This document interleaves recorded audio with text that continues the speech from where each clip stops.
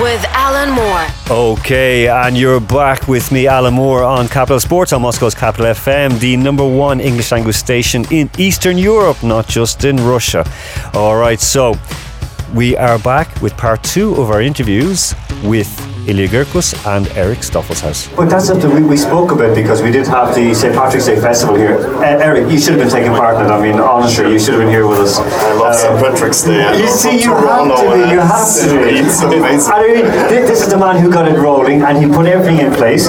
Next year will be even bigger. Sure, definitely. Will we paint Cherkezovo green next St. Patrick's Day? It's already green. If you look from outside of the upper stand, it's already green from outside. That's perfect. I mean, I have one more question, and then Katerina's going to ask you one final question. So, a question that I want to ask you, there's a lot of football fans here, they're taping, and I'm being an agent for Provocateur because there's a Spartak fan here.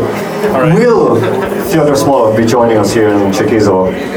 No, as far as I know, he will join the other club, not Lokomotiv. But okay, maybe. Okay, we should maybe. But maybe. I have some other information. Okay, just some question about, say, economic terms. How important is success on the pitch for the club in economic? Sure, it's very important, but I would still not say it's crucial because if we build up the club in a proper manner, the culture, the fun, the entertainment, it's much more important for the club to be economically successful.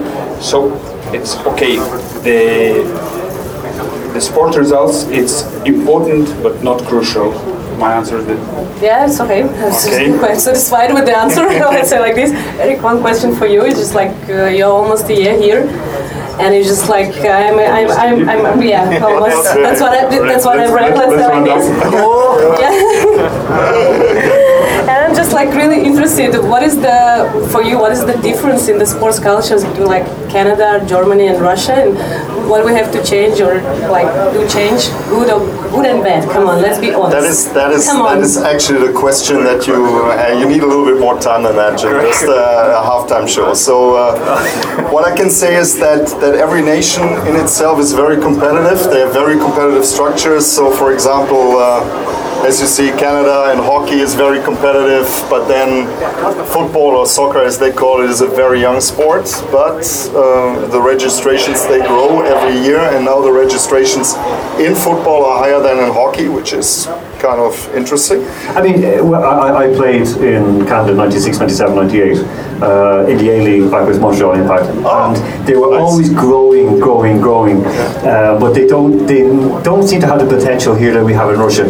Before I have one last question for Ilya. So because of you guys had to go back and do your work, so I'll ask one quick question to you and then one quick question. So Eric, will Russia say in 5-10 years time, because you're developing the youth structures here in Lokomotiv and all other clubs are trying to do the same, will Russia become a world power say in 2026?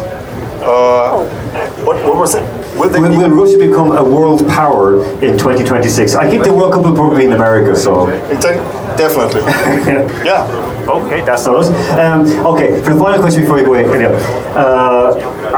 this is a terrible question. Who's going to win tonight?